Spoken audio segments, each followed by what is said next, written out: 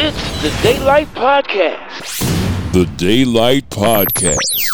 With Ruwalda and Vindy. We cover study tips and tricks, Science and technology. medicine, And curious stories. Hello අදවාල මේ එකතු වෙලා ඉන්නේ daylight podcast එකේ episode number 57 එක. අද අපි ඔයාලට අරන් ඇවිල්ලා තියෙන්නේ ඔයාලට පොරොන්දු වෙච්ච එපිසෝඩ් එකක්. ඔයාලට මතක ඇති අපි ඇක්ටිව් රීකෝල් එපිසෝඩ් එකක් කරා. ඉතින් අපි එපිසෝඩ් එකේදී ඔයාලට පොරොන්දු වුණා ස්පේස් රෙපිටිෂන් එපිසෝඩ් එකක් අරන් එනවා කියලා. ඉතින් අද මේ පොරොන්දුව ඉෂ්ට කරන්න තමයි යන්නේ. ඔව් ඒක හරි. දැන් අර වින්ඩි මුලින්ම කිව්වා වගේ අපි 53 වෙනි එපිසෝඩ් එකේ කරා ඇක්ටිව් රීකෝල් ගැන. ඉතින් අද එපිසෝඩ් එක ඩිරෙක්ට්ලි ඒ එපිසෝඩ් එකත් එක්ක සම්බන්ධයි. ඉතින් ඒ නිසා ඔයා ඒ එපිසෝඩ් එක අහන්න නැතුව පළවෙනි පාරටම නම් මේ එපිසෝඩ් එක අහන්නේ අද එපිසෝඩ් එකෙන් ඔයාට එච්චර වැඩක් වෙන්නේ නැහැ. ඒ නිසා ඔයා ගිහලා 53 වෙනි එපිසෝඩ් එක අහලා ආයි මෙතෙන්ට ආවනම් තමයි වැඩේ වටින්නේ. හරි. ඔන්න පළවෙනි පාරටම එපිසෝඩ් එක අහන කෙනෙක් නම් මම මතක් කරන්නම් කොහොමද අපේ පොඩ්කාස්ට් එක සබ්ස්ක්‍රයිබ් කරන්න කියලා. ඔයාට iPhone එකක් පාවිච්චි කරත් Android phone එකක් පාවිච්චි කරත් ඔයාට පුළුවන් App Store වලට හරි Play Store වලට හරි ගිහිල්ලා ඕනම පොඩ්කාස්ට් අහන ඇප් එකක් ඩවුන්ලෝඩ් කරගන්න. ඉතින් ඕනම පොඩ්කාස්ට් අහන ඇප් එකක් කියලා කිව්වට පස්සේ පොඩ්කාස්ට් වලටම වෙන් වෙච්ච ජනප්‍රිය apps ගණනාවක් තියෙනවා. Android වල ගොඩක්ම ජනප්‍රියයි Google Podcast. iPhone වල ගොඩක්ම ජනප්‍රියයි Apple Podcast. ඉතින් ඊට අමතරව Pocket Cast කියලා ඇප් එකකුත් තියෙනවා. එහෙමත් නැත්නම් තව Anchor කියලා ඇප් එකකුත් තියෙනවා. ඉතින් ඔය ඕනම ඇප් එකක් ඩවුන්ලෝඩ් කරලා ඔයාට පුළුවන් Daylight Podcast කියලා සර්ච් කරන්න. එහෙම සර්ච් කරාට පස්සේ ඔයාට පුළුවන් අපේ පොඩ්කාස්ට් එක එතනින් සබ්ස්ක්‍රයිබ් කරන්න. එහෙම සබ්ස්ක්‍රයිබ් කරාම ඔයාට පුළුවන් අපි එපිසෝඩ් එකක් දාපු ගමන්ම නොටිෆිකේෂන් එකකින් ඒ ගැන දැනගන්න. හරි. ඉතින් අපි හිතනවා 53 වෙනි එපිසෝඩ් එක එහෙම නැත්නම් ඇක්ටිව් රීකෝල් වලට සම්බන්ධ එපිසෝඩ් එකකින් ඔයාලා ඔයාලගේ ලයිෆ් එකට ලොකු දෙයක් ලබා ගන්න ඇති කියලා. ඉතින් ඒ හින්දාම තමයි අපි ඒකත් එක්ක සමගාමීව යන මේ ස්පේස් රෙපිටිෂන් කියන දේ ගැනත් එපිසෝඩ් එකක් කරන්න හිතුවේ. ඔව් ඒ වගේමයි අද එපිසෝඩ් එක ගොඩක් කෙටි එපිසෝඩ් එකක් වෙයි. රයිට්. අපි පටන් ගමු ස්පේස් රෙපිටිෂන් ගැන කතා කරන්න. ඉතින් අපි දැන් 53 වෙනි එපිසෝඩ් එකේදී කතා කරානි වින්ඩි කොහොමද දෙයක් හරියට මතක තියාගන්න වැඩ කරන්න කියලා. අපි කිව්වනේ රීරීඩින්, හයිලයිටිං මේ වගේ දේවල් තේරුමක් නැහැ. ඒක හරියට නිකන් අර පැසිව්ලි ලර්න් කරනවා කියලා තමයි අපි සාමාන්‍යයෙන් ඒ ක්‍රියාවලින් වලට කියන්නේ. අපි කිව්වා ඇක්ටිව් රීකෝල් ක්‍රමවේදය පාවිච්චි කරලා ෆ්ලෑෂ් කාඩ් හදලා මේ වගේ දේවල් වලින් ඔයාගේ ඔලුවට චුට්ටක් වද දීලා ඇක්ටිව්ලි මේ කරුණු කාරණා ටික ඔයාගේ මෙමරි එකට දාගන්න පුළුවන් කියලා. ඉතින් දැන් ඕනම දෙයක ප්‍රශ්නේ තියෙන්නේ ඔයා ඒ දේ පාඩම් කරලා හරි ඇක්ටිව් රීකෝල් කරලා හරි ටික වෙලාවක් ගියාට පස්සේ ඔයාට ඒක ක්‍රමක්‍රමෙන් අමතක වෙලා යනවා. ඒ කියන්නේ ඔයා අද දෙයක් පාඩම් කරා නම් ඔයා ආපහු තව සතියකින් බලනකොට ඔයාට අද පාඩම් කරපු දේවල් වලින් ගොඩක් අමතක වෙනවා. ඉතින් මේක ඔයා ඇක්ටිව් රීකෝල් කරා නම් ඔයාට මේක අමතක වෙන්න තියෙන සම්භාවිතාවය අඩුයි. නමුත් අමතක වෙනවා. ඔයා මේක හයිලයිටිං හරි රීරීඩිං හරි කරා නම් ඔයාට සැලකිය යුතුතරම් ප්‍රතිශතයකින් ඔයාගේ මේ අමතක වීම සිද්ධ වෙනවා. ඉතින් අද අපි කතා කරන්නේ කොහොමද මේ අමතක වෙන එක අඩු කරගන්නේ කියලා. ඔයාට අමතක වෙන එක නවත්තන්න බෑ. අමතක වෙන එක අඩු කරගන්න පුළුවන්. ඔව් අමතක වෙන එක අඩු කරලා අපි පාඩම් කරන දේ දීර්ඝ කාලීන මතකයට දාලා තියාගන්නේ කොහොමද කියලා. හරියටම හරි. ඉතින් ඔන්න දැන් ගොඩක් ළමයි එක්සෑම් එකක් කිට්ටු වෙනකොට කරන්නේ ඇත්තටම ක්‍රෑමින් කියලා කියන්නේ ඔයා තියෙන කරුණු කාරණා ටික කොහොම හරි මේ එක වෙලාවක බලලා ඒක ඔලුවට දාගන්නවා. ඊට පස්සේ ඔයාට කොහොම හරි එක්සෑම් එක ගිහිලා ලියන්නත් පුළුවන්. ගැටලුවක් නෑ. ඔයාට ගොඩක් දේවල්ට උත්තර සපය ගන්නත් පුළුවන් වේවි. හරියට අපි නිකන් කියන්නේ ඔළුවේ අලවගෙන යනවා කියලා. අන්න රයිට්. අර අන්තිම මොහොතේ අන්තිම විනාඩිය පාඩම් කරලා ගිහිල්ලා එක්සෑම් කොට දානවා කියලා කියන්නේ. ඉතින් ඕකට කියන්නේ ක්‍රෑමින් කියලා. ඉතින් මේකෙදි ඇත්තටම වෙන්නේ ඔයාට බලන දේවල් ටික මොකද ඔයා ගොඩක්ම ටයිම් ඩියුරේෂන් එක ළඟින් ඒක බලන නිසා ඔයාගේ ඔළුවේ ඒක රැඳී පවතිනවා එක්සෑම් එක ලියනකම්. හැබැයි එක්සෑම් එක ලියලා ඉවර වෙලා ආවට පස්සේ ටික දවසක් යනකොට ඔයාට එක්සෑම් එකේ ලිව්වේ මොනවද කියලා මතකත් නැහැ. පාඩම් කරේ මොනවද කියලා මතකත් නැහැ. මොකුත් මතක නැහැ. මොකුත් මතක නැහැ. ඉතින් සමහර එක්සෑම්ස් තියෙනවා හැම කොට දාගන්න පුළුවන් ඒවා. සමහර එක්සෑම්ස් තියෙනවා හැම කොට දාගන්න බැරි ඒවා. ඉතින් දැන් මේ ස්පේස් රෙපිටිෂන් කියන ක්‍රමවේදය කරලියට එන්න යම් යම් ආකාරයේ හේතු සාධක තියෙනවා. ඒකට පදනම් වෙච්ච රිසර්ච් එකකුත් තියෙනවා. ඒක වින්ඩි තව පොඩ්ඩකින් පැහැදිලි කරයි. ඉතින් මේ විද්‍යාඥයෝ හොයලා බැලුවා. අපි කියමුකෝ රිසර්චර්ස්ලා හොයලා බැලුවා මේ අමතක වෙන ක්‍රියාවලිය කොහොමද සිද්ධ වෙන්නේ කියලා. ඉතින් මේගොල්ලෝ යම් යම් ආකාරයේ පර්යේෂණ කරලා හොයාගත්ත ෆ්‍රොගෙටින් කර්ව් එක. ඒ කියන්නේ අපිට මේ දේවල් අමතක වෙන විදිහ. ඒ කියන්නේ අපේ මෙමරි එකේ තියෙන ප්‍රමාණය කාලයත් සමග කොහොමද විචලනය වෙන්නේ කියලා මේගොල්ලෝ හොයාගත්තා. ඊට පස්සේ මේගොල්ලෝ මේකට ප්‍රස්ථාරයක් ඇන්දා. ඕක තමයි හඳුන්වන්නේ ෆ්‍රොගෙටින් කර්ව් කියලා. ඉතින් මේ ෆ්‍රොගෙටින් කර්ව් එකට අනුව ඒගොල්ලෝ පැහැදිලි කරනවා කාලයත් සමග අපේ මතකයේ තියෙන දෙයක් ක්‍රමක්‍රමයෙන් ඒක මතකයෙන් අඩු වෙලා යනවා කියලා. ඉතින් මම මේ සරල උදාහරණයක් කියන්නම්. මම මේ කියන සංඛ්‍යා හරියටම හරි කියලා හිතන්න එපා. මේක තැනින් තැනට වෙනස් වෙනවා. ඉතින් හිතන්න ඕන ඔයා අද මොකක් හරි දෙයක් පාඩම් කරනවා. එතකොට හිතන්න මේ පාඩම් කරන මොහොතේ ඔයාගේ මතකයේ 100%යි. ඒ කියන්නේ පාඩම් කරන හැම දෙයක්ම ඔයාට මතකයි. ඒ වෙලාවෙන් බැලුවොත්. ඊට පස්සේ හිතන්න ඔයා ඒක තව පැය 24කින් ආපහු මතක් කරගන්න බලනවා. රයිට්? පැය 24කින් මතක් කරගන්න බලනවා. එතකොට ඔයාට දැන් පාඩම් කරද්දි 100%ක් මතක තිබ්බනම් ඔයාට තව පැය 24කින් ඒක මතක් කරන්න උත්සාහ කරද්දී ඔයාට මතක තියෙන ප්‍රමාණය සාමාන්‍යයෙන් 80%ක් වගේ කියලා හිතන්න. ඒතර ඔයාට තේරෙනවා 120ක් අඩු වෙලා තියෙනවා කියලා. හිතන්න ඔයාමත් සතියකින් විතර තමයි මේක බලන්න ගන්න කියලා. එතකොට සාමාන්‍යයෙන් මේ ෆ්‍රොගෙටින් කර්ව් එකට අනුව ඔයාට මතක තියෙන අර බලපු දේවල් වලින් 50-60ත් අතර ප්‍රමාණයක්. ඕක සති දෙකක් විතර යද්දි තවත් අඩු වෙනවා. කොහොම කාලය යන්න ඔයාට මේ පාඩම් කරපු ටික අමතක වෙනවා. ඉතින් ඔන්න ඔය නිසා තමයි ගොඩක් වෙලාවට ඕගොල්ලන්ට අත්දැකීම් ඇති. ඕගොල්ලෝ සමහර වෙලාවට පාඩමක් හොඳට පාඩම් කරනවා. එහෙමත් නැත්නම් ක්ලාස් එකේ ගුරුවරයා උගන්වන දේත් ඔයාගේ හොඳට ඔලුවට යනවා. ඒ වෙලාවේදී ඔයාට හිතෙනවා මේ පාඩම නම් ආයි බලන්න දෙයක් නැහැ. මට හොඳටම මතකයි මේක ආයි නිකන් සුපිරියට තේරුණා කියලා. ඔව් සුපිරියට තේරලා තියෙනවා. ඔයාට මතකත් තිබිලා තියෙනවා. නමුත් ඔන මාසයක් දෙකක් විතර යනකොට මේ කියලා දීපු මෙලෝඩියක් මතක නැහැ. ඉතින් එතකොට මාර ෆීලිං එකක් තමයි එන්නේ. ඒ අත්දැකීම ඕගොල්ලන්ට ඇති. මම හිතන්නේ වින්ඩි ඔයාට එක ටිකක් වැඩිපුරත් එක්ක ඇති නේද? අම්මෝ. හරි. ඉතින් මේ දැන් ඊට පස්සේ කට්ටිය කල්පනා කරන්න ගත්තා. හරි. දේවල් අමතක වෙන විදිහ හොයාගත්තා. ෆ්‍රොගෙටින් කර්ව් එක අනුව දේවල් අමතක වෙනවා. ඉතින් අපි කොහොමද මේක අමතක වෙන එක නවත්තන්නේ? විසඳුම මොකද්ද? විසඳුම මොකක්ද? රයිට්. එතකොට ඉතින් මේකට විසඳුම හොයලා බලුවට පස්සේ ඒගොල්ලෝ තේරුම් ගත්තා මේ ෆ්‍රොගෙටින් කර්ව් එකට අපිට ඩිස්ටර්බ් කරන්න පුළුවන් නම්, ඒ කියන්නේ මේක අතරමැදින් කඩන්න පුළුවන් නම් අපිට පුළුවන්කම තියෙනවා මේ අමතක වෙන එක නවත්තන්න කියලා. ඉතින් හරිනේ. අපි දෙයක් පාඩම් කරලා මුකුත්ම නොකර හිටියොත් කාලයත් සමග අපිට ඒක අමතක වෙගෙන යනවා. ෆ්‍රොගෙටින් කර්ව් එකට අනුව. අර සමහරු කියන්නේ අපරාධි මම පාඩම් කරේ දැන් මට මුකුත් මතක නැහැ. අපරාධේ දවස්වල පාඩම් කරේ කියලා. අන්න හරි. හරියටම හරි. ඉතින් මේ ෆ්‍රොගෙටින් කර්ව් එකට අපිට ඩිස්ටර්බ් කරගන්න පුළුවන්කම තියෙනවා නම්, ඒ කියන්නේ මේක අතරමැදින් බ්‍රේක් කරගන්න පුළුවන් නම් අපිට පුළුවන්කම තියෙනවා අපිට දේවල් අමතක වෙන එක යම් ප්‍රමාණයකින් අඩු කරගන්න. ඉතින් දැන් මේක සිද්ධ වෙන්නේ මෙන්න මෙහෙමයි. හොඳට අහගන්න. දැන් හිතන්න ඔයා අද දෙයක් පාඩම් කරනවා. ඒතර මං කව පැය 24කින් බලනකොට ඔයාට 80%ක් වගේ තමයි මතක තියෙන්නේ කියලා. දැන් ස්පේස් රෙපිටිෂන් එකේදී මොකද වෙන්නේ? ෆ්‍රොගෙටින් කර්ව් එක තමයි ටාගට් කරගන්නේ. එතකොට ඔයා දැන් අද පාඩම් කරා 100%ක් මතකයි.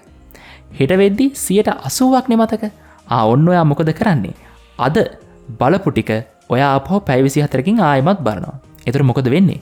අර 80%ට ගිහිලා තිබ්බ එක ආයෙමත් 100%ක් වෙනවා. ඊට පස්සේ මොකද කරන්නේ? ආයෙමත් දවස් 3ක් වගේ ගිහිල්ලා ආයෙමත් ඒ ටික බලනවා. දැන් මොකද වෙලා තිබ්බේ? අර 180 තිබ්බ එක 100%ක් ගියා. නමුත් ආයෙමත් දවස් 3ක් විතර යනකොට ඕක ආයෙ චුට්ටක් අඩු වෙනවනේ. එතන මොකද වෙන්නේ? ආයෙමත් බලනවා. ආයෙමත් බලට පස්සේ මොකද වෙන්නේ? ආයෙමත් ෆ්‍රොගෙටින් කර්ව් එක අර අඩුවීමේ විචලනය අඩු වෙලා ආපහු 100% යනවා. හරියට නිකන් අපි අර ෆෝන් එකක charge එක අඩු වෙගෙන යද්දි නැවත charge කරනවා වගේ 100% වෙනවා. අන්න හරි. ඉතින් අපිට පුළුවන්කම තියෙනවා මෙන්න මේ විදිහට ෆ්‍රොගෙටින් කර්ව් එකට සැරින් සැරේ බාධා කර අපේ මතකය උඩ තලයකට ගේන්න. ඉතින් දැන් අපි එක දෙයක් එක සැරේක බලලා ඔහේ කාලයට ඉඩ දෙනකොට බොහොම ඉක්මනින්, ඒ කියන්නේ රැපිඩ්ලි අපේ මෙමරි එකේ තියෙන දේවල් අඩු වුණාට අපි ස්පේස් රෙපිටිෂන් එකට අනුව අපි 3-4 පාරක් ෆ්‍රොගෙටින් කර්ව් එකට ඩිස්ටර්බ් කරලා දේවල් පාඩම් කරගත්තට පස්සේ අර තරම් ඉක්මනට ඒ දේවල් ටික අමතක වෙන්නේ නැහැ. මෙතන අර කෙටි කාලින මතකයයි දිගු කාලින මතකයයි එහෙම දෙකකුත් තියෙනවා. අපි දැන් ඒකත් මෙතෙන්ට ඇදලා අරගෙන මේක තව ටිකක් සංකීර්ණ කරන්නේ නැහැ. මොකද මේකේ අරමුණ වෙන්නේ මෙතඩ් එක කියලා දෙන එකනේ. ඉතින් මෙතඩ් එක තමයි ඔන්න ඕක. ඉතින් තව ටිකක් ඕක මම සරල කරුතින් ඕගොල්ලන්ට මෙන්න මේ විදිහට මේක ෆලෝ කරන්න පුළුවන්. ඒ කියන්නේ එක එක්කෙනාට මේක වෙනස් වෙන්න පුළුවන්. නමුත් මෙහෙම හිතර ගන්නකො. දැන් ඔයා අද දෙයක් පාඩම් කරොතින් ඔයා ආයෙමත් ඒක හෙට බලනවා. ඊට පස්සේ ඔයා ආපහු දවස් 3කින් ඒක ආයෙමත් බලනවා. ඊට පස්සේ ආයි සතියකින් බලනවා. ඊට පස්සේ ආයි සති 3කින් බලනවා. ඊට පස්සේ ආයෙමත් මාසයක් ගිහිල්ලා බලන්න. රයිට්. ඔන්න ඔහොම බැලුවට පස්සේ ඔයාට මේ කරුණු කාරණා ඔයාගේ මතකයෙන් ගිලිහෙන්න තියෙන්නේ බොහොම අඩු සම්භාවිතාවක්. දැන් හැමෝගෙම ඔළුවට ප්‍රශ්නයක් එනවා. මේක පළවෙනි පාර නම් අහන්නේ. ඒ මොකක්ද දන්නවද? දැන් මේක මාර වැඩක් නේ. දැන් අද පාඩමක් බලලා ඒ පාඩමයි හෙට බලන්නත් කියනවා. ආයෙමත් දවස් 3කින් බලන්නත් කියනවා. සතියකින් බලන්නත් කියනවා. සති 3ෙන් බලන්නත් කියනවා. මාසෙන් බලන්නත් කියනවා. ඉතින් මේක කරන්න බෑනේ. O level නම් නේද? විෂයන් හෙන ගානක් තියෙනවා. එක්සෑම් එකට 9කුත් වෙනවා. A level නම් සයන්ස් සබ්ජෙක්ට් එකක් නම් නේද? සෑහෙන තියෙනවා සංසාරේ පාඩම් කරන්න. ඉතින් මේ කියන විදිහට එක මේ කොහොමද බල ඉන්නේ? මනුස්සයෙක් කන්ෆියුස් වෙනවානේ. හරි. දැන් ඒක එහෙම වෙන්නේ නැහැ. ඒක එහෙම වෙන්නේ නැහැ කියන්නේ මේකයි. දැන් මෙන්න මේක නිසා තමයි මම ඕගලන්ට කිව්වේ අර 53 වෙනි එපිසෝඩ් එක බලලා එන්න ඕන කියලා අනිවාර්යෙන් මේකට. දැන් අපි කියවනේ ඇක්ටිව් රීකෝල් කරන්නේ කොහොමද කියලා. අර ඇප්ස් ගණනාවකුත් කිව්වා, ෆ්ලෑෂ් කාඩ් ගැනත් කිව්වා. දැන් වැඩේ තියෙන්නේ මේකයි. දැන් හිතන්න ඔන්න පළවෙනි පාර දැන් මං ගන්න මේ ෆ්ලෑෂ් කාඩ්. ඔන්න ඔයා සබ්ජෙක්ට් එකට ෆ්ලෑෂ් කාඩ් 100ක් හදලා තිබ්බා. ඔන්න දැන් ඔයා මුල් දවසේ අර මම කිව්වා වගේ ඔලුවට වද දිදී කොහොම හරි මේ 100 ඔලුවට දාගත්තා. දැන් ඊට පස්සේ මොකද වෙන්නේ? ස්පේස් රෙපිටිෂන් එකට එන ෆොගටින් කර්ව් එක අනුව ගියොතින් අපි අර නෝමල් එක්සැම්පල් එක ගත්තා වගේ ගත්තොතින් ඔයාට හෙට ඒ වෙලාවෙද්දි ඔයාට මතක තියෙන්නේ ෆ්ලෑෂ් කාඩ් 100න් 80ක් විතරයි. 20ක් අමතකයි. එතකොට ඔයා දැන් ඇක්ටිව් රීකෝල් කරනවා කියලා කරනකොට මොකද වෙන්නේ? ඔයාට මුල් 80 ලේසියෙන් මතක් කරගන්න පුළුවන්. ඔයාට මතක් කරගන්න බැරිව අමාරු වෙන්නේ කීයද? 20යි. එතකොට ඒ 20 තමයි ඔයා වැඩිපුර එෆර්ට් එකක් දරන්න ඕන. එතකොට හිතන්න මුල්ම දවසේ ඔයාට අලුත්ම සබ්ජෙක්ට් එකක් නම් මේක පාඩම් කරලා මේ ඇක්ටිව් රීකෝල් මෙතඩ් එක කරන්න පැය 3-4ක් ගියා නම් ආපහු පැය 24ක් ගිහිල්ලා මේක ආයිමත් රීකෝල් කරද්දී ඔයාට ආපහු පැය 4-5ක්ම යන්නේ නැහැ. ඔයාට යන්නේ පැයක් හෝ පැය භාගයක් වගේ කාලයක්. ඊට පස්සේ ආයිම දවස් 3කින් ඒ ටික බලනකොට ඔයාට තවත් සෑහෙන ප්‍රමාණයක් මතකයි. ඒතර ඔයාට තවත් බොහොම අඩු වෙලාවක් තමයි පාඩම් කරන්න වෙන්නේ. එකම පාඩමුණත් මේබි විනාඩි 20ක් වෙන්න පුළුවන්. ඊට පස්සේ ආයි සතියක් ගිහිලා බලද්දි ඔයාට විනාඩි 10න් 7න් 8න් උනත් පුළුවන් මේ ටික ටක් ගාලා මතක් කරගන්න. ඉතින් ඒ නිසා මේක මේ ස්පේස් රෙපිටිෂන් එකේදී පැය 24න් දවස් 3න් දවස් 7න් මෙහෙම බලන්න කියලා කිව්වට ඔයා හිතන්න එපා මේ එකම පාඩම ආයෙ මට ලොකු වෙලාවක් අරගෙන පාඩම් කරන්න වෙනවා කියලා. මොකද ඔයා එකපාරක් හොඳටම පාඩම් කරලා තියෙන නිසා සහ ගොඩක් ළඟ කාලාන්තරවලදී ආයෙමත් බලන නිසා ඔයාට මේ ආපහු මුල ඉඳන් ලොකු කාලයක් වැය කරලා එකම දේ පාඩම් කරන්න වෙන්නේ නැහැ. ඉතින් ඒ නිසා ඒ ගැන එහෙම හිතන්න එපා. ඔයාට පුළුවන්කමක් තියෙනවා නම් මේ ස්පේස් රෙපිටිෂන් ක්‍රමය අනුව ඒ කියන්නේ පැය 24න් දවස් 3න් සතියෙන් සති 3න් මාසෙන් ආයෙමත් මේ ටික රීකෝල් කරන්න ඔයාටම තේරෙයි ඒ විදිහට එක සෙක්ෂන් එකක් ගියාට පස්සේ මේ දේවල් ඔයාගේ මතකයෙන් ගිලිහී යෑමේ ප්‍රවණතාවය සෑහෙන්නම අඩුයි කියලා. මොකද මම මේ ක්‍රමවේදයට දේවල් කරලා පාඩම් කරා. ඇත්තට මේ සමහර දේවල් මට තාමත් මතකයි. ඉතින් ඒ නිසා මේ ස්පේස් රෙපිටිෂන් කියන හරි පවර්ෆුල් මෙතඩ් එකක්. ඔයාට පුළුවන් මෙන්න මේ ක්‍රමය පාවිච්චි කරලා ඔයාගේ මතකයෙන් කරුණු කාරණා ගිලිහෙන එක ගොඩක් දුරට අවම කරගන්න. ඉතින් මේක මේ ගණිතය වගේ සබ්ජෙක්ට් එකක් ගත්තොත් ෆිසික්ස් වගේ සබ්ජෙක්ට් එකක් ගත්තොත් ඒකට එච්චරම යූස්ෆුල් කියලා කියන්න බෑ. නමුත් ඔයාට තියරි වැඩි සබ්ජෙක්ට් එකක් පාඩම් කරගන්න නම් ඒ දේවල් මතක තියාගන්න නම් මේ ඇක්ටිව් රීකෝල්, මේ ෆ්ලෑෂ් කාඩ්, මේ ස්පේස් රෙපිටිෂන් කියන්නේ ආයි නියමම ක්‍රමයක් තමයි. හරි. ඉතින් මේ ක්‍රමයත් එක්ක බැඳිච්ච රිසර්ච් එකකුත් තියෙනවා. යම් ආකාරයක දැන් මේකට එක රිසර්ච් එකක් නෙමෙයි තියෙන්නේ. දැන් අර ඇක්ටිව් රීකෝල් එකෙත් එහෙමයි. අපි එක රිසර්ච් එකක් ගැන විස්තර කිව්වා. නමුත් ඒක විතරක් නෙමෙයි තියෙන එකම රිසර්ච් එක. දැන් මේකෙත් එහෙමයි. දැන් මේකත් තියෙන්නේ මේ එක විශ්වවිද්‍යාලයක ළමයි කණ්ඩායමක් අරගෙන කරපු රිසර්ච් එකක් තමයි. වින්ටි අපි බලමු දේ මොකක්ද කියලා. අපි දැන් ඇක්ටිව් රීකෝල් එපිසෝඩ් එකෙත් ඊට අදාළ එක රිසර්ච් එකක් ගැන සඳහන් කළා. ඉතින් මේ එපිසෝඩ් එකෙත් එහෙම රිසර්ච් එකක් සඳහන් නොකළොත් ඒක අඩුවක් වගේ දැනෙයි කියලා හිතුන හින්දා අපි රිසර්ච් එකත් මතක් කරන්න හිතුවා. ඉතින් මේ අද රිසර්චස් අර රුවන්ත කිව්වා වගේ ගොඩක් තියෙනවා. ඒකින් අපි එක රිසර්ච් එකක් ගැන තමයි කතා කරන්නේ. මේ රිසර්ච් එක 2011 වර්ෂයේ තමයි සිද්ධ කරලා තියෙන්නේ. අර ඇක්ටිව් රීකෝල් රිසර්ච් එකේ වගේම මේ රිසර්ච් එකටත් ළමයින් කාණ්ඩ එහෙම නැත්නම් ගෲප්ස් 4ක් යොදාගෙන තමයි රිසර්ච් එක කරලා තියෙන්නේ. හැබැයි මේකේ පොඩි වෙනස්කමක් තියෙනවා. මේකෙදි මේ රිසර්ච් එකේදී ඒ රිසර්චර්ස්ලා පාවිච්චි කරලා තියෙන්නේ ටිකක් අමාරු ලැන්ග්වේජ් එක වචන. ඒ කියන්නේ අමාරු ලැන්ග්වේජ් එකේ වචන මතක තියා ගැනීම තමයි ටාස්ක් එක වෙලා තියෙන්නේ. ඉතින් මේ රිසර්චර්ස්ලා ස්ටුඩන්ට්ස්ලව ගෲප්ස් 4කට වෙන් කරලා තියෙනවා. පළවෙනි ගෲප් එකේ ළමයින්ට කියලා තියෙනවා දැන් අර මම කලින් කිව්වා වගේ අමාරු ලැන්ග්වේජ් එක වචන තමයි මතක තියාගන්න තියෙන්නේ. ඉතින් පළවෙනි ගෲප් එකේ ළමයින්ට ඒ වචන සෙට් එක දීලා එකපාරක් කැමති විදිහකට පාඩම් කරන්න කියලා තියෙනවා. ඉතින් එලා අපි සාම්ප්‍රදායික පාඩම් කරන විදිහට ඉතින් බලාගෙන ගිහිල්ලා වචන ටික පාඩම් කරන්න කියලා තියෙනවා. හරි. ඊළඟට දෙවෙනි ගෲප් එකේ ළමයින්ට කියලා තියෙනවා මේ වචන ලිස්ට් එක එකපාරක් බලාගෙන එකපාරක් රිකෝල් කරන්න කියලා එක්සෑම් එකට කලින්. ඊළඟට තුන්වෙනි ගෲප් එකේ ළමයින්ට කියලා තියෙනවා වචන ටික බලලා තමන් කැමති ප්‍රමාණයක් රිකෝල් කරගන්න කියලා. දෙවෙනි ගෲප් එකේ ළමයින්ට කිව්ව එකපාරක් රිකෝල් කරන්න කියලා. තුන්වෙනි ගෲප් එකේ ළමයින්ට කියනවා වචන ටික බලලා තමන් කැමති ප්‍රමාණයක් නැවත නැවත රිකෝල් කරගන්න කියලා. ඊට පස්සේ හතරවෙනි ගෲප් එකේ ළමයින්ට කියලා තියෙනවා වචන ටික බලලා අර රුවන්ත විස්තර කරපු වගේ යම්කිසි ගැප් එකක් තියලා එක ළඟ මේ යම්කිසි ගැප් එකක් තියලා මේ වචන ටික රිකෝල් කරගන්න කියලා. කියන්නේ පැය 24න් දවස් 3න් සතියෙන් මේ විදිහට ගැප්ස් තියලා මේ වචන ටික රිකෝල් කරගන්න කියලා. කොහොම හරි යම්කිසි කාල පරිච්ඡේදයකට පස්සේ මේ ගෲප්ස් 4ම ළමයින්ට එකම ටෙස්ට් එක තියලා තියෙනවා. ඒ කියන්නේ මේ වර්ඩ්ස් ටික මතක කොහොමද කියලා බලන්න. ඔව් ඒකෙන් දැන් ඔය ටෙස්ට් එකේදී මේ අර විදිහටම අර දැන් අර මම කිව්වා වගේම ටයිම් ඉන්ටර්වල් අනුව නෙමෙයි. ඒ කියන්නේ යම් ආකාරයකින් ගැප් එකක් තියලා ආයි බලන්න කියන එක තමයි එතෙන්දී ස්පෙસિෆයි කරේ. ඔව් මම එක්සැම්පල් එකක් විදිහට තමයි කිව්වේ. අර රුවන්ත කියපු විදිහට ගැප්ස් කියන එක. හරි. කොහොම හරි යම්කිසි කාල පරිච්ඡේදයකට පස්සේ ටෙස්ට් එක තිබ්බා. මේ ටෙස්ට් එකේ මාක්ස් වලින් මේ රිසර්චර්ස්ලට හොයාගන්න පුළුවන් වෙච්ච දේ තමයි මේ හතරවෙනි ගෲප් එකේ ළමයි තමයි මේ ටෙස්ට් එකට හොඳටම උත්තර ලියලා තියෙන කියලා. කියන්නේ ටෙස්ට් එකේ වැඩිම මාක්ස් අරගෙන තියෙන්නේ හතරවෙනි ගෲප් එකට අදාළ ළමයි කියලා. ඉතින් මේ ගෲප්ස් රැන්ඩම් විදිහට යාලා තෝරගන්න ඇති. ඒ වගේම ඉතින් සමාන හැකියාව තියෙන ළමයි ගෲප්ස් වලට හරියට බෙදලා දාලා එහෙම තමයි හැමදේම අනිත් දීලා තියෙන ස්ටඩි මැටීරියල් හැමදේම සමානව දීලා තමයි මේ රිසර්ච් එක කරලා තියෙන. සමාන රිසර්ච් එකක් කරද්දි එහෙමනේ අපි බලන සාධකයේ ඇරෙන්න අනිත් හැම දෙයක්ම සමානව දෙනවනේ. ඉතින් ඒ විදිහට තමයි මේ රිසර්ච් එකත් කරලා තියෙන්නේ. කොහොම හරි ගෲප් දෙවෙනි ගෲප් එක සහ තුන්වෙනි ගෲප් එකේ ළමයි ඒ දෙකොල්ලෝ රිකෝල් කරපු හින්දා ඒ දෙකොල්ලෝ එකම වගේ ප්‍රසන්ටේජ් එකකට තමයි මාක්ස් අරන් තියෙන්නේ. හැබැයි හතරවෙනි ගෲප් එකේ ළමයි තමයි හොඳම පර්ෆෝමන්ස් පෙන්නලා තියෙන්නේ. ඉතින් ඒකෙන් මේ රිසර්චර්ස්ලා තීරණය කරනවා ඇක්ටිව් රීකෝල් කියන එක ස්පේස් රෙපිටිෂන් ටෙක්නික් එකත් එක්ක කම්බයින් කරලා ස්ටඩීස් වලට පාවිච්චි කරපුවාම ගොඩාක් හොඳ ප්‍රතිඵලයක් ලබා ගන්න පුළුවන් කියලා. හරි. ඉතින් ඔන්න ඕක තමයි රිසර්ච් එකේ කතාව. දැන් ඔයගොල්ලන්ට තේරෙනවා ඇති ඒ රිසර්චර්ස්ලා කණ්ඩායමටත් හොයාගන්න පුළුවන් වෙලා තියෙනවා අර එකපාරක් කියවලා ඒ අදාළ දේ කරපු කණ්ඩායමට වඩා එකම දේ ආයමත් ගැප්ස් එක්ක කරපු කට්ටිය වැඩිපුර පර්ෆෝම් කරලා තියෙනවා කියලා. හරි. ඉතින් දැන් ඕක තමයි ස්පේස් රෙපිටේෂන් වල කතාව. දැන් අර ඇක්ටිව් රීකෝල් එක නැතුව ස්පේස් රෙපිටේෂන් එක නිකන් පාවිච්චි කරලා තේරුමක් නැහැ.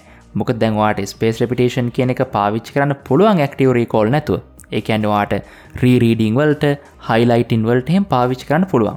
නමුත් අපි 53 වෙනි එපිසෝඩ් එකේදී කිව්වා ඒ ක්‍රම එච්චර පළදායි නෑ කියලා. ඉතින් අපිට දැන් මේ ඉගෙන ගන්නකොට තියෙන ලොකුම ප්‍රශ්නේ මොකක්ද? අපිට දේවල් මේ පාඩම් කරලා මතක තියාගෙන අපි එක්සෑම් එකකට ලියන දෙයක් නේ කරන්නේ. අපි ඇත්තටම এডুকেෂන් සිස්ටම් එකේදී සිද්ධ වෙන්නේ ඕකනේ. ඉතින් මගේ පුද්ගලික මතය නම් අපි ওই පොත්වල තියෙන දේවල් ඒ විදිහටම පාඩම් කරලා ඔළුවට දාගෙන ආපහු එක එක්සෑම් එක ලිව්වා කියලා හරි. ඔයා එක්සෑම් එක පාස් වෙනවා. ඔයාගේ මෙමරි කැපැසිටි එකත් හොඳ ප්‍රමාණයකින් තියෙනවා කියලා තේරුම් ගන්න පුළුවන්.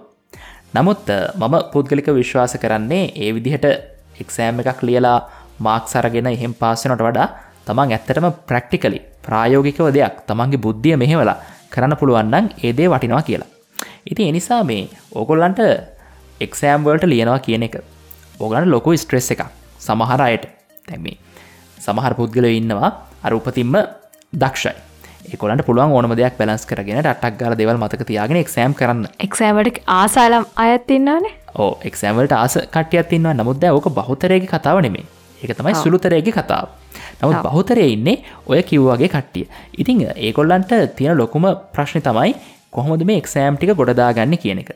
ඒ වගේමයි ඒගොල්ලෝ එක්සෑම් වලට එච්චර ආස නැහැ, පාඩම් කරන්න එච්චර ආස නැහැ, මේ තියෙන රටාවේ යන්න එච්චර ආස නැහැ. හැබැයි තියෙන ප්‍රශ්නේ තියෙනවා කොච්චර වැඩක් වුණත් වැඩක් නැහැ. මේ এডুকেෂන් සිස්ටම් එකේ මේ විදිහට ගිහිල්ලා පේපර් ක්වොලිෆිකේෂන් එකක් ගත්තේ නැත්නම් ඔයා වැඩක් කියලා කවුරුත් පිළිගන්නේ නැහැ. ඉතින් ඒ නිසා ඔයා ආස නැති වුණත් ඔයාට මේක තුල රැඳී ඉන්න සිද්ධ වෙනවා. ඉතින් දැන් මේකෙත් එක්ක ඉන්නකොට ගොඩක් වෙලාවට ස්ට්‍රෙස් එක එනවා.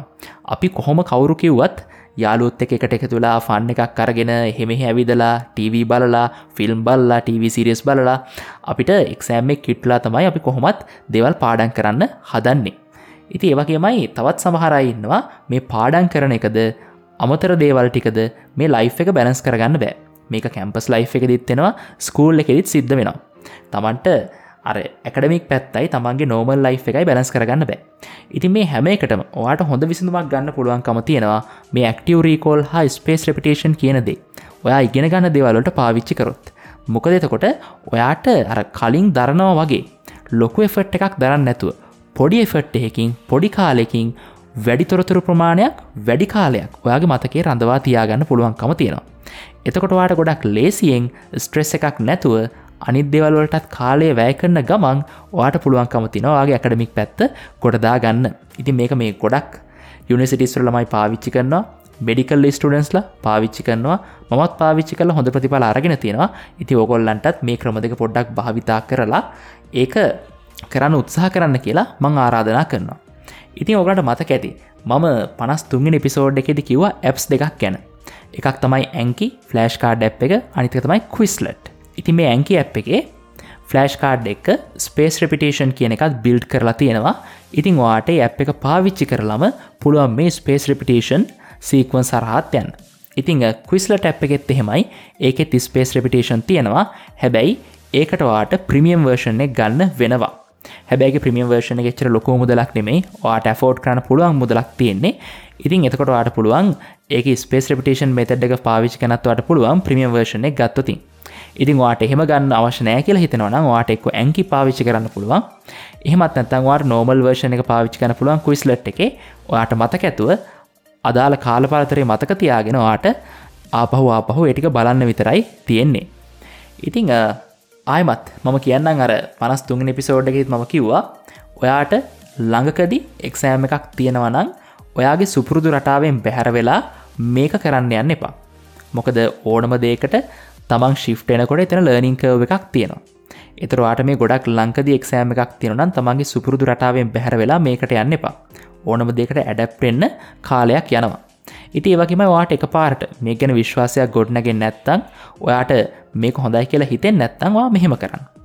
සබ්ජෙක්ට් දෙකක් තුනක් තියෙනවා නම් ඔයාට පාඩම් කරන්න ඔයා සබ්ජෙක්ට් දෙකක් විතර ඔයාගේ සුපුරුදු රිද්ම් එකෙන් සුපුරුදු විදිහට පාඩම් කරගෙන යන්න. එක සබ්ජෙක්ට් එකකට විතරක් මේ active recall and space repetition කියන මෙතඩ් එක පාවිච්චි කරලා බලන්න. ඒතර ඔයාට අනිවාර්යයෙන්ම පැහැදිලි වෙනසක් බලා ගන්න පුළුවන් වෙයි ඒ සබ්ජෙක්ට් වල ප්‍රොග්‍රස් ගැන. ඉතින් වෙන්නේ ඔව් අපි හිතනවා එක්සෑම් වලට ස්ට්‍රගල් කරන අයට ඒ වගේම අලුත් දේවල් අලුතින් ඉගෙන ගන්න කැමති අයට අද අපි මේ කතා කරපු ටෙක්නික් එක අද විතරක් නෙමෙයි 53 වෙනි එපිසෝඩ් එකයි මේ 56 වෙනි එපිසෝඩ් එකේ අපි කතා කරපු මේ ස්මාර්ට් ස්ටඩි ටෙක්නික් පාවිච්චි කරලා ගොඩක් ලේසියෙන් ස්මාර්ට් විදිහට දේවල් ඉගෙන ගන්න අයිඩියා එකක් එන්න ඇති කියලා. ඉතින් එහෙනම් මේ ටෙක්නික් try කරලා බලලා ඔයාලගේ ෆීඩ්බැක් එක අපිට කියන්න ඔයාලට කොහොමද මේක දැනුනේ කියලා. ඒ වගේමයි ඔයගලන්ට පුළුවන් අපිව සම්බන්ධ කරගන්න හොයන්න Facebook එකේ Daylight Podcast කියලා. ඊට පස්සේ අපේ Facebook page එක like කරන්න. ඉතින් ඔයාට පුළුවන් Facebook කරාම අපිට ඕන message එකක් දාන්නත් පුළුවන් කිසිම ගැටලුවක් නැතුව. ඒ වගේමයි Facebook page එකට like එකක් දාපු ගමන්ම ඔයාට පුළුවන් අපේ Facebook community එකටත් join වෙන්න. ඉතින් join වෙලා Daylight වාසියෙක් වෙන්න කියලාත් ඕගොල්ලන්ට ආරාධනා කරනවා. ඉතින් ඒ වගේම අපි Instagram වලත් ඉන්නවා. search කරන්න Instagram එකේ Daylight Podcast කියලා. හරි. එහෙනම් අදට අපේ එපිසෝඩ් එක මෙතනින් ඉවරයි. ලබන සතියේ අලුත් රසවත් එපිසෝඩ් එකක් එක්ක නැවත හම්බෙමු. මංරුවන්ත මම ඉන්ඩේ